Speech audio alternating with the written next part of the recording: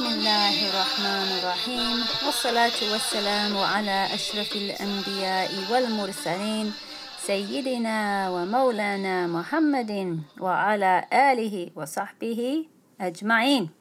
Assalamu alaikum wa rahmatullahi wa barakatuh. Welcome back to Misk Women's, the beginning of guidance for Muslim women. My name is Abdullah and I welcome you back to the final part of our examination of purification. Today we are going to look at the ritual bath for the removal of major ritual impurity, and we're also going to look at the dry ablution. Inshallah, let's do so after our dua for seeking knowledge from Imam Haddad rahimahullah. Bismillahir Rahmanir Rahim.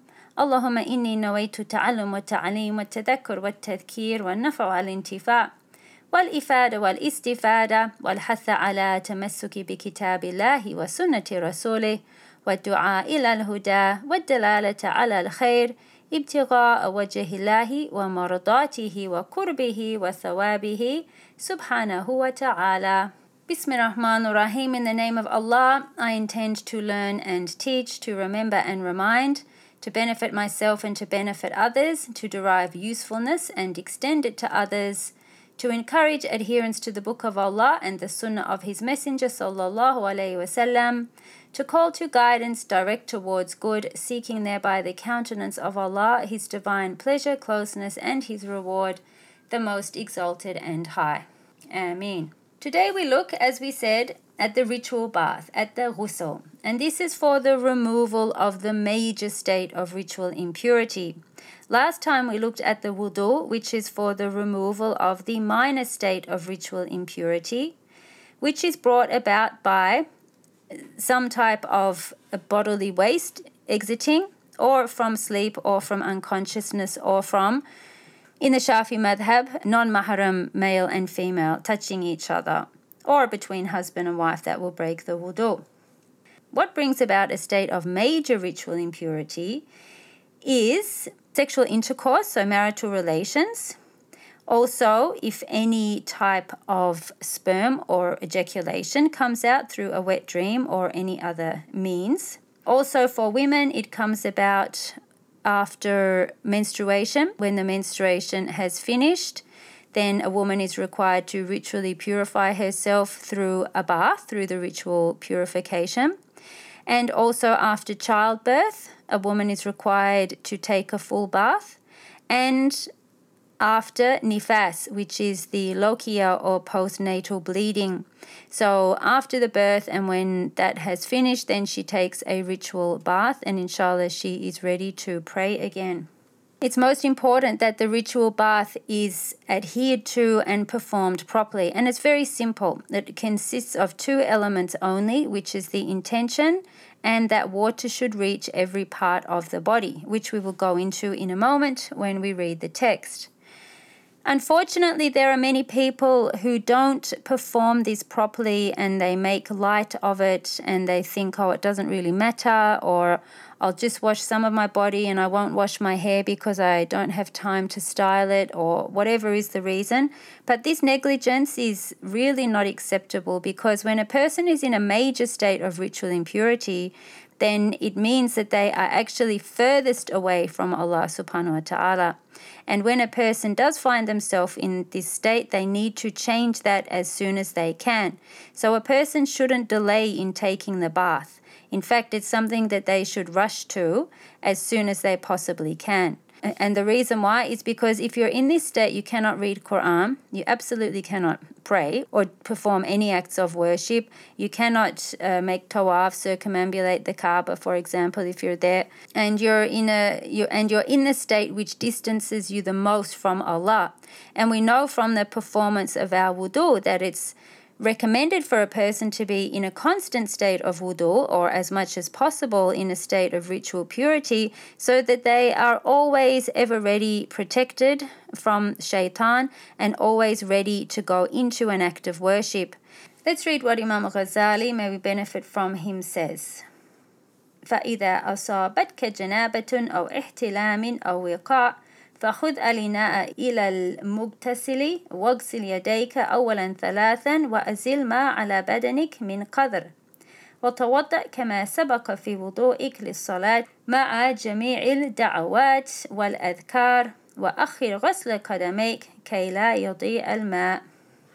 He says if you've entered a state of ritual impurity by any of the means that we've just mentioned, then carry the basin of water to the wash place or step into the shower and wash your hands 3 times and remove any impurities from your body. So if it is that you have some bodily fluid, which is ritually impure substance, needs to be removed and washed from the body first. Then you perform the regular ablution for the prayer. So you would perform the wudu as has been described. And he says with all the supplications and prayers and postponing only the washing of the feet so as not to waste water. If the water resources are scarce, then you would do that. Otherwise, if you're actually standing under the shower, then you would wash your feet. Some people like to wash everything first of all with shampoo and soap and body scrub and all that stuff before they actually perform the act of ghusl. And people feel that they are more clean that way, so they wash themselves completely and then they perform the act of ghusl and they feel clean.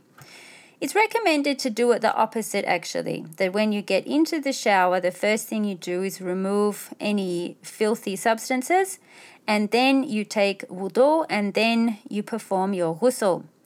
And the reason for that is so that you get yourself out of the disliked state of being in major ritual impurity as soon as possible.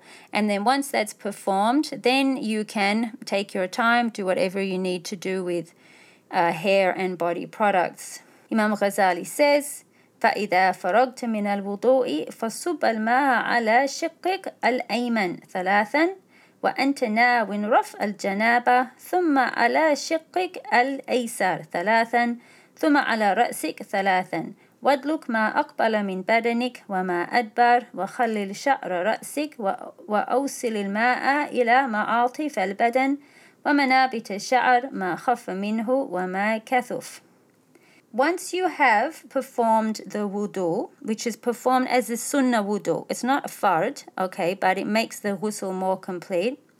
Then you pour water over the right side of your body 3 times, making the intention of lifting the state of impurity. So you start with the top of the head and you allow the water to run over and you rub the right side of your body to make sure that water reaches everywhere.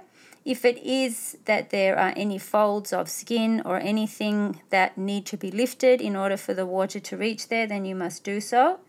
And then your intention is the lifting of major ritual impurity. So it's the lifting of al-hadath al-akbar. Now hadath is the impurity and major is the akbar. So it's only the ghusl that can take you out of this state. When you perform the sunnah wudu before the ghusl, that's not lifting any state of hadath, of impurity, ritual impurity from you. Okay, what actually lifts the ritual impurity is the performance of the ghusl, of the full wash. So then pour water over the left side of your body 3 times and then rub it. And then he says pour over your head 3 times. So it could be either way, that you start with your head or that you do it after the body. He says rub the front and back of your body and use your fingers to make the water penetrate the hair of your head. Make sure the water gets into the folds of the body as well as to the roots of the hair, both thick and thin. And he says avoid touching your private parts, because if you do, then that will break your ablution and you will have to repeat the ablution. It won't break your ghusl, but it will break your wudu. If a woman has plaits, like thick braids or plaits, or even thin braids or plaits, then she does not have to undo those plaits, but she needs to make sure that she rubs the water into the roots of her hair as much as possible and that the water actually penetrates the braids and gets through, but she doesn't have to undo them. Imam Ghazali says, والفريضة من جملة ذلك النية وإزالة النجاسة واستيعاب البدن بالغسل. So he says that the obligatory parts are only two: the intention, which is that you intend to remove yourself from the state of major ritual impurity for the sake of Allah. So the intention, which you have in your heart when you begin with the washing of your body, and that the water should encompass the entire body. Here he talks about the obligatory parts of the ablution, which he didn't mention in the section that we covered in the last episode. And he says, وَمِنَ الْوُضُوء, so the obligatory parts of the wudu, غسل الوجه واليدين مع المرفقين, so washing the face and the hands up to the elbows, ومسح بعض الرأس, and wiping a part of the head, وغسل الرجلين مع الكعبين, and washing the feet up to and including the ankles. Each of these one time, with the intention, مع النية والترتيب, and in that particular order. So that's part of the Shafi school's essentials and compulsory aspects of the performance of the wudu. He then says that the rest of the actions in the ablution and the ritual bath are confirmed sunnahs. وَمَا عَدَاهُ سُنَنٌ مُتَأَكَّدَةٌ فَضْلُهَا كَثِيرٌ وَثَوَابُهَا جَزِيلٌ وَالْمُتَهَاوُونَ بِهَا خَاسِرٌ بل هو بأصل فرائضه مخاطر فإن النوافل جوابر الفرائض. He says here that the sunnah actions are those other than that mentioned now. So for the ghusl, the intention and the water reaching everywhere, and as we've just mentioned for the wudu, so everything other than that, such as the washing of the mouth and the nose and the ears, these are all sunnah aspects. But he says be very careful that you don't dismiss them. And many people do that. Many people take it easy, like, oh, it's only a sunnah, I don't need to do that. The only time that you should not perform a sunnah is if, for example, you are running right out of time and you literally don't have time to perform that. So it might be the end of the waqt, the time of the prayer, and you need to perform your ghusl as fast as possible to get your prayer in. So in that case, you would leave the sunnah and perform the obligatory so that you can go and perform your prayer on time and not let the time pass you by. Or if you didn't have enough water, then it would be quite permissible for you to neglect the performance of the sunnah, because if you used all that water, then you may not have water to drink, for example, or you might run out of water. So only in those cases, which would be permissible for you not to perform them. But if it is that you have ample time and water, then you shouldn't make light of the sunnah, and you shouldn't act like it doesn't matter, because as he explains here, that whoever dismisses them loses out, and you put your obligatory acts at risk, for the voluntary acts make up for deficiencies in the obligatory. And our commentator, I haven't been mentioning much about the commentator in the last few episodes, although I have been taking different notes and points from the commentary from Al-Imam al-Jawi. And he says here that if a person dies and they haven't fulfilled all their obligatory acts or their obligatory prayers, then the nawafil prayers, or the extra prayers that they pray, that 70 of those make up for 1 rak'ah of a fard prayer. Okay, so I know we're talking about the prayer there, but what he's giving is an example that whatever you've done of something which is extra and of a sunnah act will actually complete any deficiencies that you may have had in an obligatory act. And that's not just for prayer, it's also for zakah. So if you fell short in your payment of the obligatory zakah, whatever you gave as voluntary sadaqah can make up for that, and also with your purification. So what happens is that the sunnah acts of the ghusl actually make up for any deficiency that you may have had in the obligatory part, and they also expiate for any minor sin. And this is one of the benefits of all forms of purification. They expiate for minor sins, not for major sins. So if it is that you take wudu to pray your fajr prayer, and then at dhuhr time you take wudu to pray your dhuhr prayer, then whatever minor sins you have committed will be washed away by the washing of your limbs for the performance of your worship. That ends the section on the ritual bath. As I've said before, this does not take the place of sitting with a properly trained teacher and going through every single aspect of this. This is a reminder for those who know and a beginning point for those who don't know. And if there is anything that you don't know about the performance of the ritual bath of the ghusl in the school of jurisprudence that you follow, then you must go and seek that knowledge from somebody who's able to give that to you in the most complete way. Either in person, which is of course preferable and the proper way of doing it, or online if personal classes aren't possible at the time. Okay, we're going to look now at the final aspect of purification, and that is the dry ablution, or what is called a tayammum. It's quite short and it's quite interesting because it's available as a replacement for the wudu and the ghusl in order for a person to pray. What it does not do is lift the state of ritual impurity, but what it does do is permit or allow or make lawful the prayer for a person who is in a state of impurity.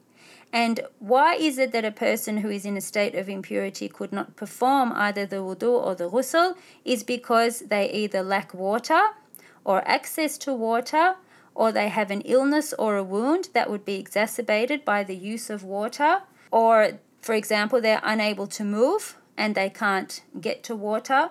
So these are the things that would allow for a person to take a dry ablution. And as I said, it doesn't lift the state of impurity, but it does permit and allow the person to pray. Imam Ghazali says on Adab al-Tayammum, فَإِنْ عَجَزْتَ عَنِ الْمَاءِ لِفَقْدِهِ بَعْدَ الطَّلَبِ أو لمانع من الوصول إليه من سبع أو من حابس أو كان الماء الحاضر تحتاج إليه لعطشك أو عطش رفيقك أو كان ملكا لغيرك ولم يبع إلا بأكثر من ثمن المثل أو كان بك جراحة أو مرض تخاف منه على نفسك فاصبر حتى يدخل وقت الفريضة. He says, if you are unable to find any water after looking for it, wherever you may be, or some obstacle prevents you from reaching it, like imprisonment or a wild animal. So if you're scared to go and access water, perhaps in a river or a lake or somewhere like that, because of the natural environment, or you might have water right where you are, but you can't get there because you're imprisoned, or the water you have is only enough for you or your companion's drinking needs, or the water available is the property of someone who wants to sell it for more than the market rate, so you don't have to go to an expense in order to perform your act of purification if it is going to bring a hardship upon you in that sense. Or if you have an illness or wound that if it comes into contact with water could be life-threatening or exacerbated, then you must wait until the time of the obligatory prayer arrives. So you don't do anything about your state of ritual impurity, but you wait until the time to pray comes in. Then he says that you ثم أقصد صعيدا طيبا عليه تراب خالص طاهر لين فاضرب عليه كفيك ضاما بين أصابعك وانوي استباحة الصلاة وامسح بهما وجهك كله مرة واحدة ولا تتكلف إيصال الغبار إلى منابت شعوري خفت أو كثفت.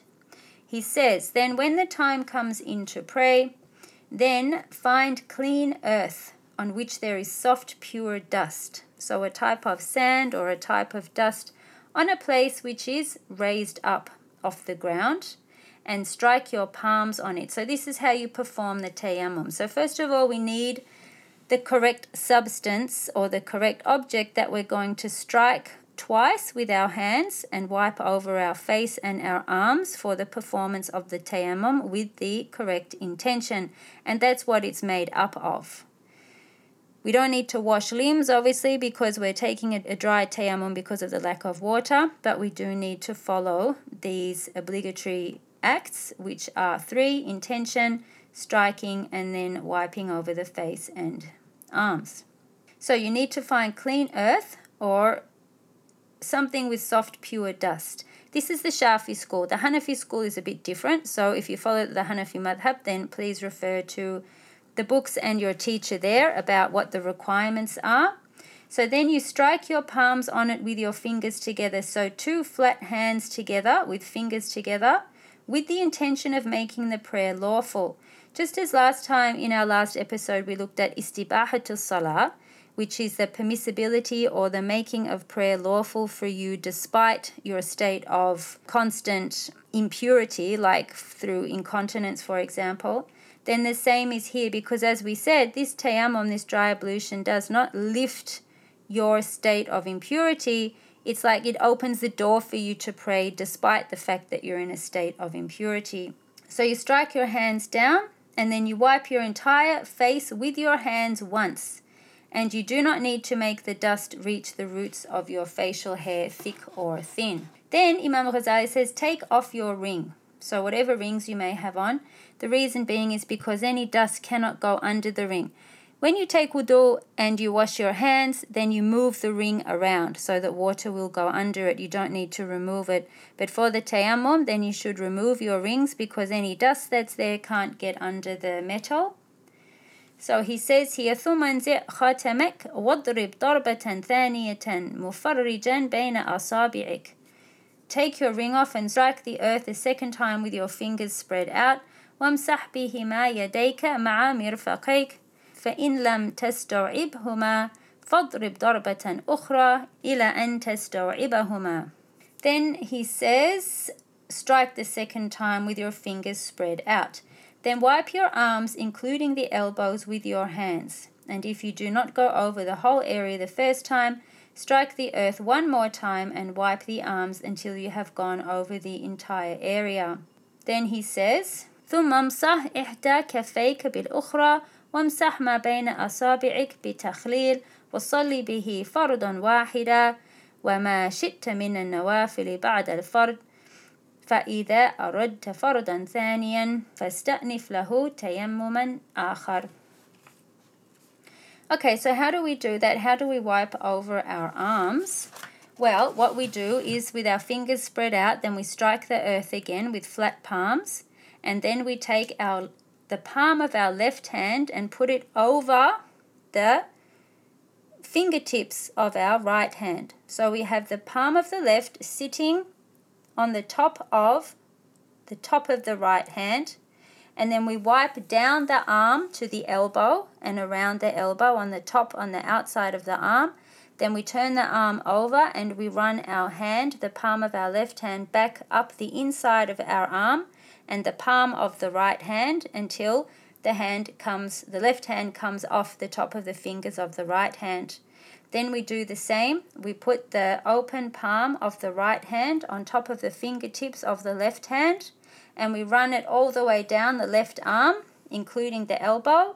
Then we turn our left arm over and we use our right hand to move back on the under part of the left arm until the 2 palms meet and the right hand goes over the left palm and comes off the top of the left hand fingertips. And that's it. And Imam Ghazali says that if you don't have enough dust to do both hands with one striking of the earth, then strike again so that you can complete that. In the Shafi school, you're only allowed to perform one obligatory prayer with every tayammum. However, once you have performed your obligatory prayer, you're able to perform any number of extra voluntary prayers with that tayammum. And then when you want to pray another obligatory prayer, then you must wait for the time for that prayer to begin. Then you will take a fresh tayammum and then you pray that obligatory and any number of voluntary prayers that would come with that particular prayer time.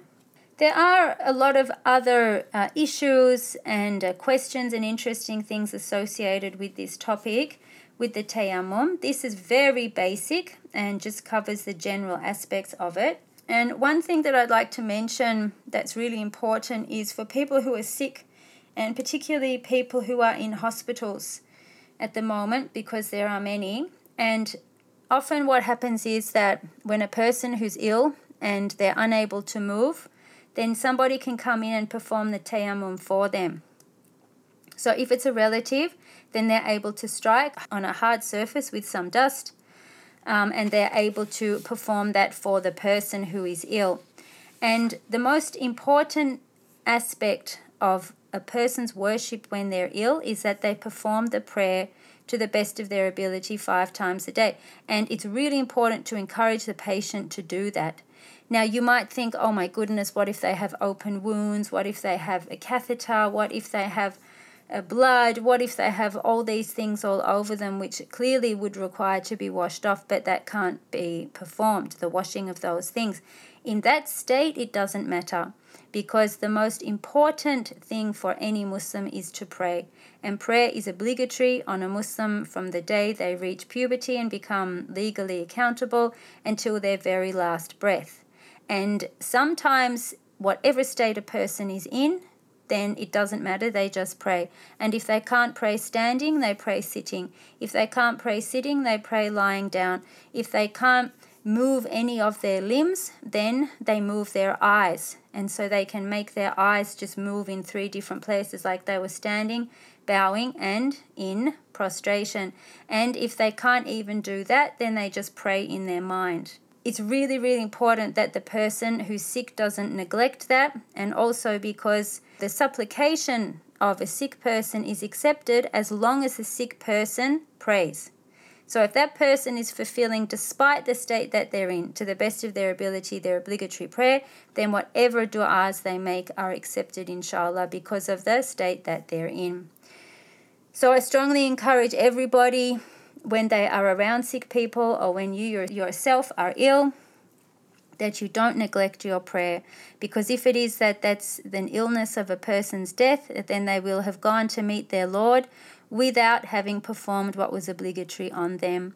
And it's not a hardship, it's not something that people should be treated in a harsh way about, but they should be encouraged gently and lovingly that whatever state you're in, then you keep praying and you keep turning to Allah, and only Allah knows what will come from that. And that person's sincere seeking of Allah through the performance of their prayer, of their worship in their weakest state, inshallah, might be the thing that brings about their remedy, their wellness again, their well-being. And if not, then the person passes on to their Lord in the best state with no debts. And we ask Allah to receive us with the best states of heart, even if through illness or other means our bodies are not in a good state. It doesn't matter, because the state that we are going to Allah in and the state that we will meet Him in has to be one where the heart is sound, with a qalbin salim. So we ask Allah to make us of those who are of the mutatahirin, those who purify themselves outwardly and inwardly, inshallah, and that we perfect these matters, and that if there's anything that we don't know, then we seek the knowledge from people who do know. فَاسْأَلْ أَهْلِ الذِّكْرِ إِن كُنْتُمْ لَا تَعْلَمُونَ. Ask the people of knowledge if it is that you don't know, as is ordered in the Quran. We have many scholars. There's no excuse for us not to learn these things. The only thing holding us back is the weakness of our own nafs and our laziness, and the fact that we might not care. But the more we care about our ritual purification and cleanliness, then inshallah, the more we will care about our prayer, and the more perfected our prayer and our acts of worship will be. So we ask Allah to make us of those who are successful in these matters, and to facilitate for us the means, and to be grateful for the fact that many of us have showers, we have hot water when it's cold, we have cold water when it's hot, and we can perform these things in any time or any place for people who live in countries where these facilities are offered. And we ask Allah to relieve any hardships on those people who don't have such facilities. And Allah is all merciful, and He is the one, and Allah is all merciful. Walhamdulillahi Rabbil Alameen. Please forgive me for any of the shortcomings and for any lack of explanation, which I may have been negligent or deficient in, particularly in these last 3 episodes dealing with purification. But I hope, inshallah, that the main aspects have come across. And as I can't stress enough, you must go and find out the details according to your school of thought, and seek to enact these and perfect them to the best of your ability, inshallah. جزاكم الله خير وصلى الله على سيدنا محمد وعلى آله وصحبه وسلم. الحمد لله رب العالمين. سبحانك اللهم وبحمدك أشهد أن لا إله إلا أنت أستغفرك وأتوب إليك. السلام عليكم ورحمة الله وبركاته.